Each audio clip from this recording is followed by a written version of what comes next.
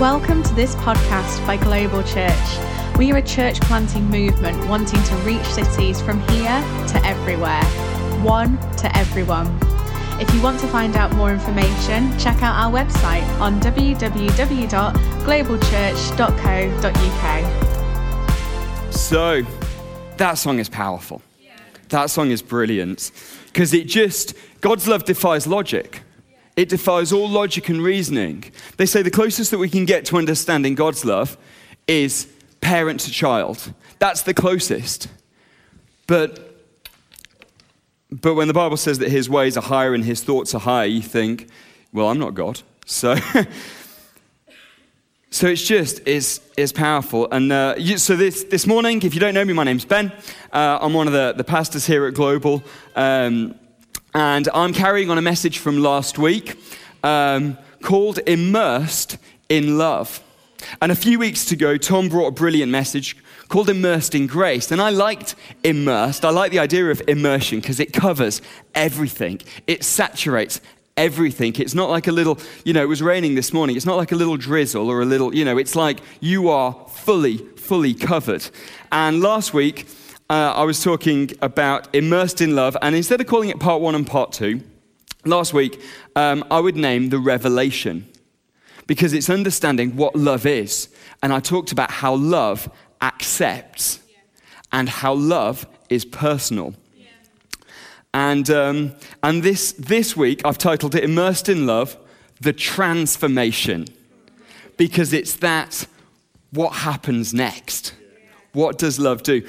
Last week, I talked about love just accepts, that it just accepts you just as you are, and that it's personal. And if you were here, you'll remember I was also talking about how much I loved a cup of coffee, and I started applying 1 Corinthians to that cup of coffee, where it's that love is patient, love is kind. Well, that's a bit silly because it's a cup of coffee, but actually when it comes to people and God loving us, love is personal. And so today, my third and final point is love transforms. It transforms. So it accepts, it's personal, but then it transforms.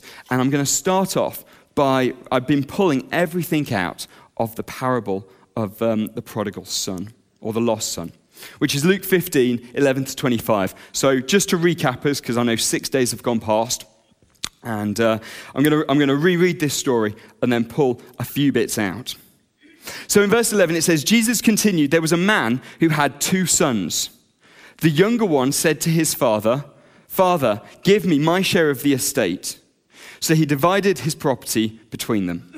Not long after that, the younger son got together all he had and set off for a distant country. And there he squandered his wealth in wild living. And I said that was a bit like going on a gap year. So, after he'd spent everything, there was a severe famine in the whole country, and he began to be in need. So he went and hired himself out to a citizen of that country, who sent him to the fields to feed pigs. He longed to fill his stomach with the pods that the pigs were eating, but no one gave him anything. Verse 17, when he came to his senses, he said, "How many of my father's hired men have food to spare? And here I am, starving to death. I will go out back to my father and say to him, 'Father, I have sinned against heaven and against you. I am no longer worthy to be called your son. Make me like one of your hired men.'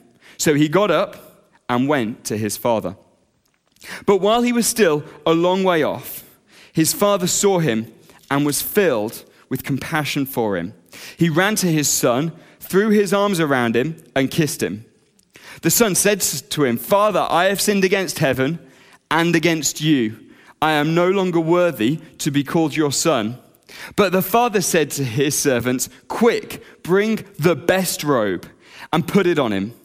Put a ring on his finger and sandals on his feet. Bring the fattened calf and kill it. Let's have a feast and celebrate. For this son of mine was dead and is alive again. He was lost and is found. So they began to celebrate. And I love this story. I know it's really, really well known. So I love this story because when Jesus is telling it in the context of Luke 15, he's talking about how the kingdom of heaven works and how God the Father works. And so this is the third of three parables where it's basically looking at the lost being found, the lost being searched for, the value of the lost, how the lost are accepted. And you think that's great. So last week I'd said, you know what? Jesus loves you so much, he accepts you as you are. But this week I'm looking at Jesus loves you too much to leave you as you are. Because love transforms. So the first thing I want to look at is the robe. So he comes back to the father, or the father runs to him. And as he's doing his speech, and if you've ever been in trouble with parents, or if you are a parent and your kids are in trouble with you, you will know that there is normally a speech that may be well prepared, well rehearsed, to kind of excuse them of all wrongdoing. And as the son's going through this speech, the father interrupts. Because he's not bothered about what the son's got to say, he's just pleased the son is back. He's not bothered about the condition and the state that the son has approached him in. He's run to him and embraced him because he just loves him so much. The first thing he does is he puts a cloak around him. It says the best cloak. This is important because what I've done is I've broken this down into subpoints. The robe, I've called this one the robe because the father covers the son. He covers him. So the son, you've got to think, he's Jewish and he's been feeding pigs. And he's Jewish and he's been living with the pigs. And he's been wanting to eat the pig's food. And for a Jew, that is, they don't even eat pork. They miss out on things like bacon sandwiches because pigs are seen as so unclean. That's it. If you're going to miss out on a bacon sandwich, it needs to be a good reason, unless you're a vegan, in which case there's exits here and here. Joking. But I know, yeah. If someone actually got up and walked out, I'd be sorry, Tom. So the father covers him. He gets the best robe and he covers him. What's he doing? He's covering his situation. More importantly, he's covering his mess. He's covering his mistakes. When Jesus is telling this story, we are the son. And the father covers us. So when there are those thoughts of, I can't believe I did that. I can't believe I said that. I could never go to church because the Father has covered it. Isaiah 61:10 says, I delight greatly in the Lord. My soul rejoices in my God, for he has clothed me with garments of salvation and arrayed me in a robe of righteousness. Righteousness is being made right with God. The Father took his old state, the state that the Son was in, and made it new. And that's what he does with us. He takes our state and he makes us new. And it sounds so easy. It sounds almost too easy. And if, like me, you didn't grow up in church, when you first hear it, you think, no, because there's consequences. There's always consequences. Or you've got to kind of work to get it right. And last week I was talking about performance. The thing about reckless love that we've just been singing about, the thing about being immersed in God's love is that it's not performance-based. And when we're so used to going to job interviews and, you go on a date and you put your best foot forward, it's all about performance. With God, it isn't about performance. It isn't at all.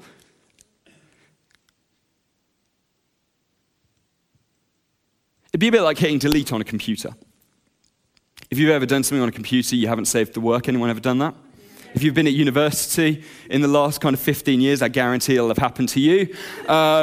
If you're working on an assignment at work, if you're even just doing something on your phone and it crashes and it deletes what you're doing, and it's like, how can it just disappear? That's what God does with us. He hits the delete button. What we have to work on is that we don't have a delete button in our mind. We have a memory. And our memory will remind us. And it'll say, yeah. We know what the Bible says, but actually, and that's where we've got to stop with we know what the Bible says. If we confess our sins, God's faithful and just and will forgive us of all unrighteousness. It's too easy. It's too easy. How can that be? It's not too easy. It cost God everything. He sacrificed his son. But he loved us so much, he loves us, so much, he sacrificed his son to make it easy for you and I. That's what he did. It cost him everything. And yet all we need to do is step out in faith and put our trust in Jesus.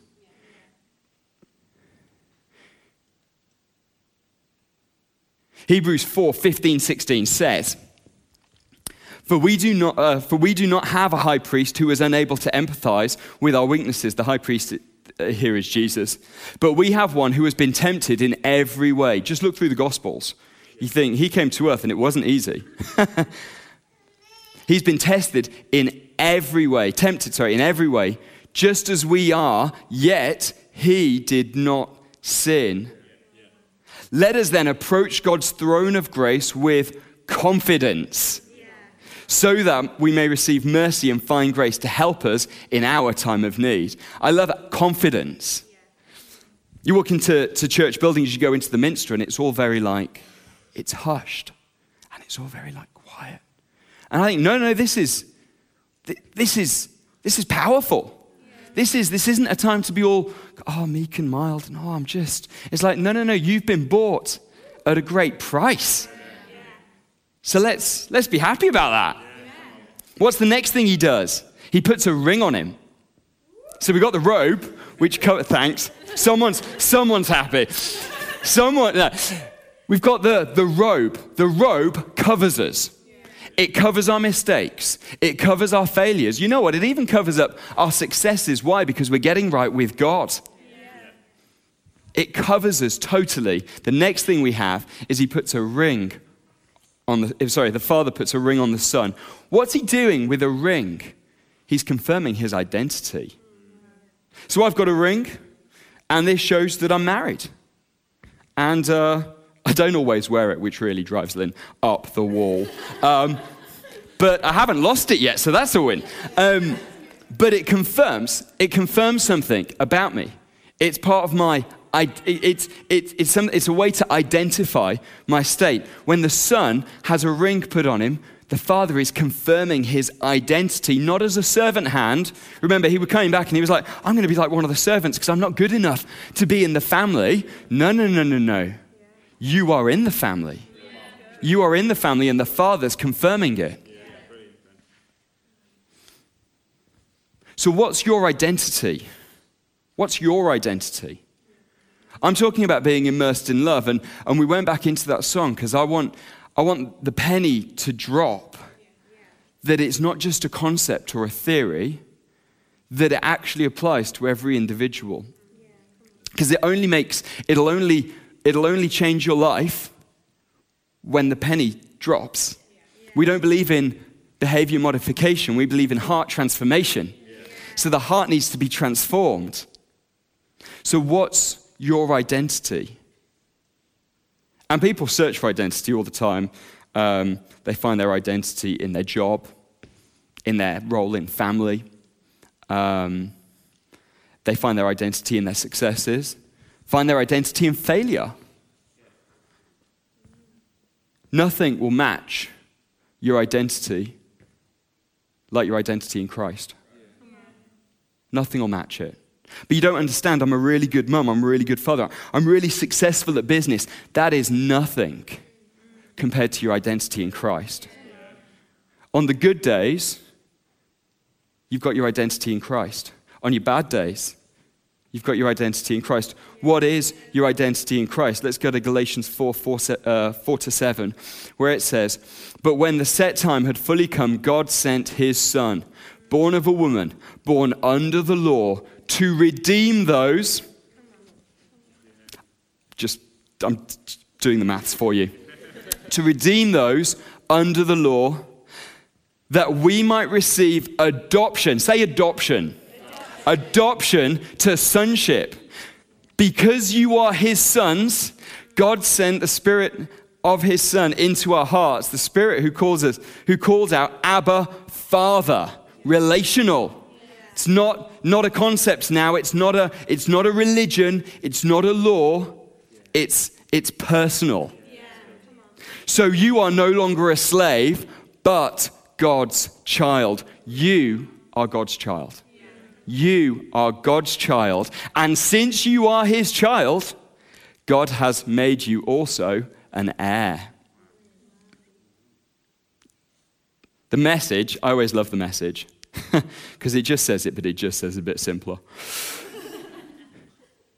In verse 7, it says, and if you are a child, you are also an heir with complete access to the inheritance. What's God's inheritance? It's everything that the kingdom of God is. It's the freedom. It's the victory. It's the forgiveness. It's that you can boldly approach him, not with a head down or with any shame or with any, I'm not good enough. No. You are more than good enough. You are adopted. Adoption is different to fostering. Fostering is where you're there for a period of time, like a legal guardian for a period of time. Adoption is a change in legal status where you become a child within that family. You become a legal part of that family. You cannot be unadopted. You cannot. So this morning, you might think, but I'm just not good enough. I'm just not, it sounds too easy. Or you might think, but I've lost it. You think, no, you've been adopted. Your legal status has changed. If you're in Christ, it has changed. This is where our confidence comes from. You know, I go to my parents' house, and I do it less now, actually, but I used to go around, and it's great when you go to your parents' house, and if you've got grown-up kids, you'll be on the receiving end of this, because you can walk in and help yourself to the fridge. Put the kettle on. Put the TV on. Put your feet, it's great. It's brilliant. Why can I do that? Because I'm part of the family. So I can do that. And they'll let me do that because I'm part of the family. You're part of God's family. You come boldly into his presence. You come boldly. When it's a bad day, you go boldly into his presence. When it's a good day, go boldly into his presence. When you've messed up, guess what? Go boldly into his presence. Why? Because we're immersed in love. The Son returned to the Father. He says when he came to his senses. I like that phrase.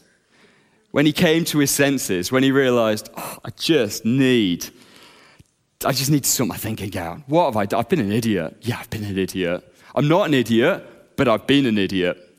And he returns to the Father. I remember when I responded in church for the first time. I was 18 years old. It's 15 years ago now. And it was just that. I didn't get it. I didn't fully understand it. But you know what I thought? I thought if it's true, it's too good an opportunity to miss. Yeah. Like if it's true, God, if you're really there, what does it even mean to be adopted in? And the advice I got was, just try it. Like, just try it. Because you don't know if you don't try. We'll try loads of things, and you think, just try this. So, again, but you don't understand, Ben. You don't understand where I've been. You don't understand what I've done. I'm an alcoholic. I've had an affair. I've been divorced. I lose my temper all the time. I lie. I steal. You don't understand. That's not who you are. That's just what you've done. The Son lived with pigs. He wasn't a pig. He lived with them. He was tempted to eat their food. He wasn't a pig. regardless of what you've done, that's not your identity. Oh, but you don't understand. I don't need God. I'm a successful businessman. I'm a successful businesswoman. I've got a great job. I've got a great life. That's not who you are. You're a son of the King. You're a daughter of the King. And until you step into that, you can't access what he's got. But the moment you accept him, guess what? You get the inheritance. 2 Corinthians 5:17 says, therefore, if anyone is in Christ, they're a new creation. The old is gone and the new is here. I like that the new is here because there's an exclamation mark up there because it's a statement. It's not an opinion. It's not a thought. It's a statement. It is done. It is banked. It is like your new creation in Christ is a little bit like going to buy a house, speaking to the solicitors who've got all the deeds, and it's that we want to buy that, except they say, oh, no. Your name's already on the deeds. It's already a done deal. It's like walking in to take an exam and finding actually Jesus did the exam and he got the A, and that's now yours. It's like walking into a job interview. Can you see where I'm going? Walking into a job interview. And instead of them quizzing you, it's like, oh, no. The contract's on the table and your name's at the top. All you need to do is accept it and sign. It's already done. Done and dusted. Stop going back to the past. Stop dragging up the mistakes. Stop making arguments as to why God won't love you. Because he does. He always has. Since the beginning of time. And I talked about that last week, so I'm not going to go back into it, but you need to listen to last week's talk if you weren't here. It is done. As Jesus said in his final words, it is finished. Stop trying to add to it. The next thing he does is he gets him some shoes. That's an interesting one. Some people down here are interested. They're like, ooh, shoes. Yes, I think those people were women. Anyway, now, ladies. In fact, I could just talk to Lynn for this one. Yeah. Not for the first time today. Shoes are important. The right shoes are important. Yeah. There we go. Lynn and Carrie Ann, there we are. The right shoes are important. If you wear the wrong shoes, you're in trouble.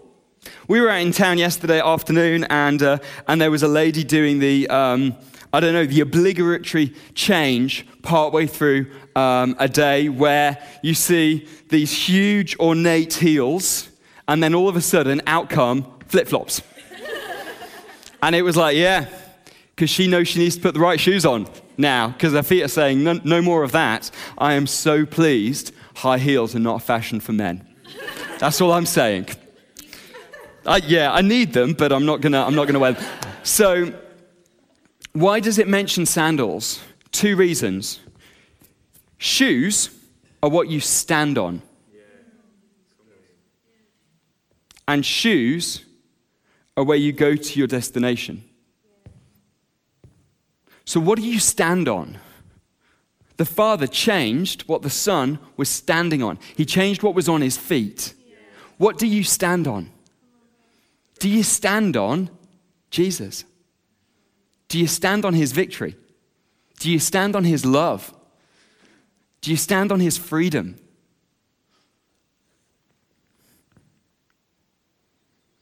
And where are your feet taking you? What direction are you going in? In Romans 2, it says that God's kindness leads us to repentance. Repentance has had a really kind of bad rep as a word because it's like, you got to repent. And you think, oh, right, yeah, here we go. And it's that, no, repent is change of direction. So I was going in that way, and I'll repent, and I'll go in that way, and then I'll repent, and I'll go that way. That's what repentance means. It's to change direction, and it's God's kindness that leads us to that. Not telling everyone that they're doing everything wrong, or that we've got it all together and they haven't, because that's a lie. I mean, that's just a lie for myself. I wouldn't possibly put that. You all look absolutely brilliant this morning in the dark. But it's God's love that transforms us. It was the Father's love for the Son that caused him to run to the Son, to embrace the Son, to cloak the Son, to put a ring on the Son, and to put shoes on his feet. And it's God's love that does that for us, that covers us, that tells us what our identity is, and that changes our direction. See, this is why it's important, because this is how lives change.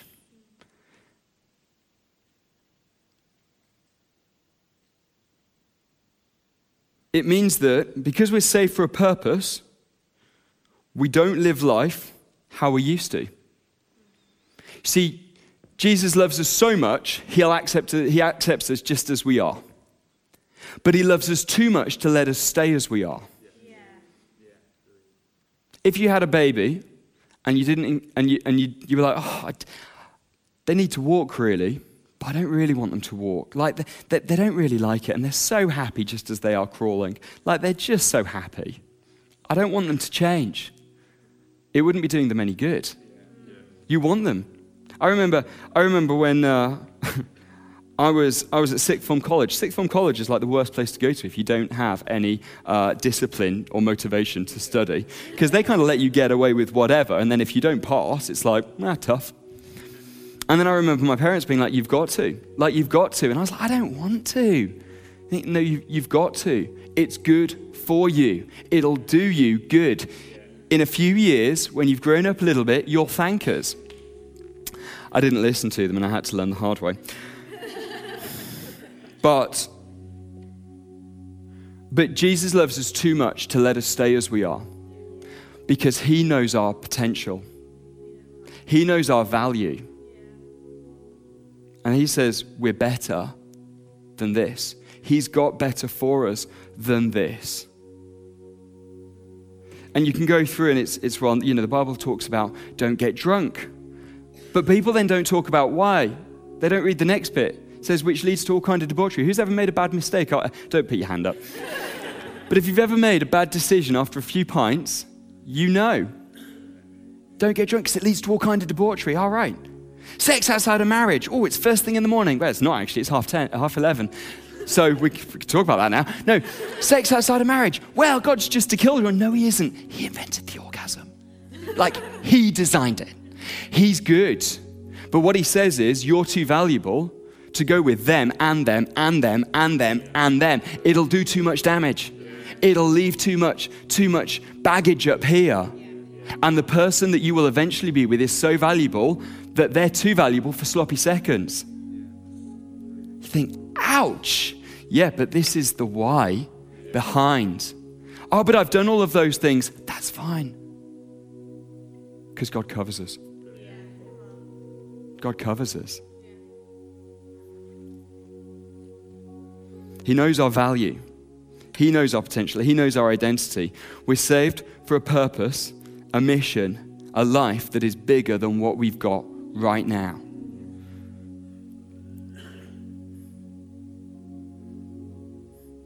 Romans 10:12 says, for there's no difference between Jew and Gentile. The same Lord is the Lord of all and richly blesses all who call on him. For everyone who calls on the name of the Lord will be saved. Everyone.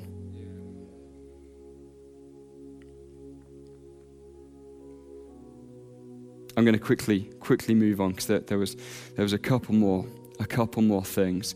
When Jesus said to go into all the world, he didn't include an asterisk. He didn't say except. Go into all the world and make disciples. But Ben, you don't understand. Those people, I just don't like them. I just don't like them. They're posh. They're poor. They vote Tory. They vote Labour. They're Muslim. They're gay. You just don't understand. No. Jesus didn't include an asterisk. He just said go. He said go. This is what I love about our church, is that it's looking outwardly. It is on mission. Oh, you don't understand. I would never go to church. It's just not my thing. then you will fit right in.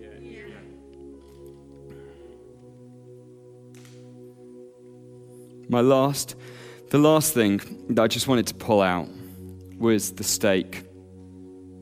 So there was the cloak, or there was the robe, the ring, the shoes, and the stake.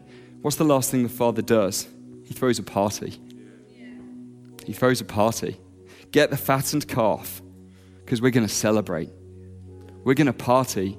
Why? Because this son of mine who was lost is found. Who was dead is now alive.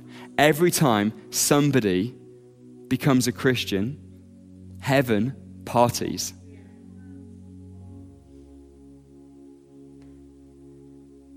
In fact, Jesus parties. In fact, he partied with people so often they accused him of being drunk. He wasn't drunk. He knew where the line was. He never sinned. But he wasn't afraid to be with them. He wasn't afraid to go reach them. They didn't make him look good. The Pharisees didn't like it. The religious leaders looked down on him.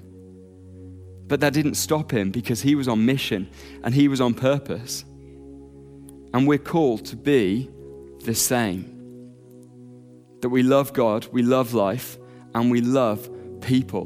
But we can only do that when we know that we are immersed in love. That we are accepted. That God loves us personally. And as it starts to transform us.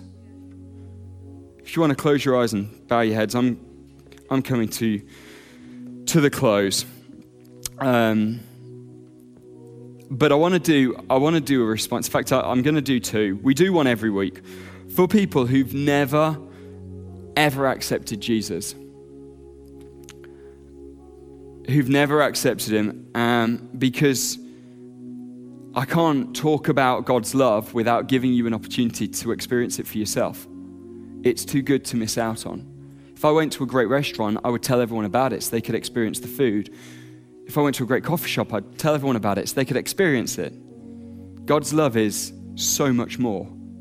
It is life-changing. It doesn't just change our life, it changes our eternity. And if this morning you have never accepted Jesus, while eyes are closed and heads are bowed, I want to invite you to step out in faith. And you can do that simply by raising your hand. It's not a big action, it's not a big gesture, it's not embarrassing, it's just saying, God, if you're there, if Jesus died for me,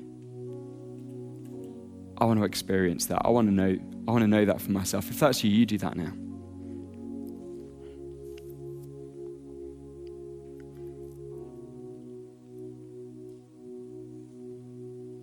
Brilliant. And for the rest of us, if you just keep your eyes closed and your heads bowed, freedom comes from knowing you're a child of God. Freedom comes from knowing that God loves you with no condition, with no asterisks attached.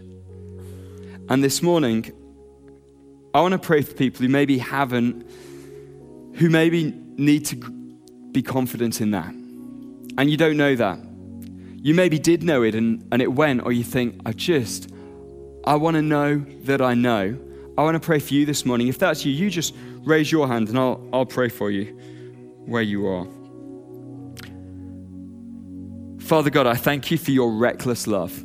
I thank you for your reckless love. Your love that sent your one and only Son to be the perfect sacrifice for all of us.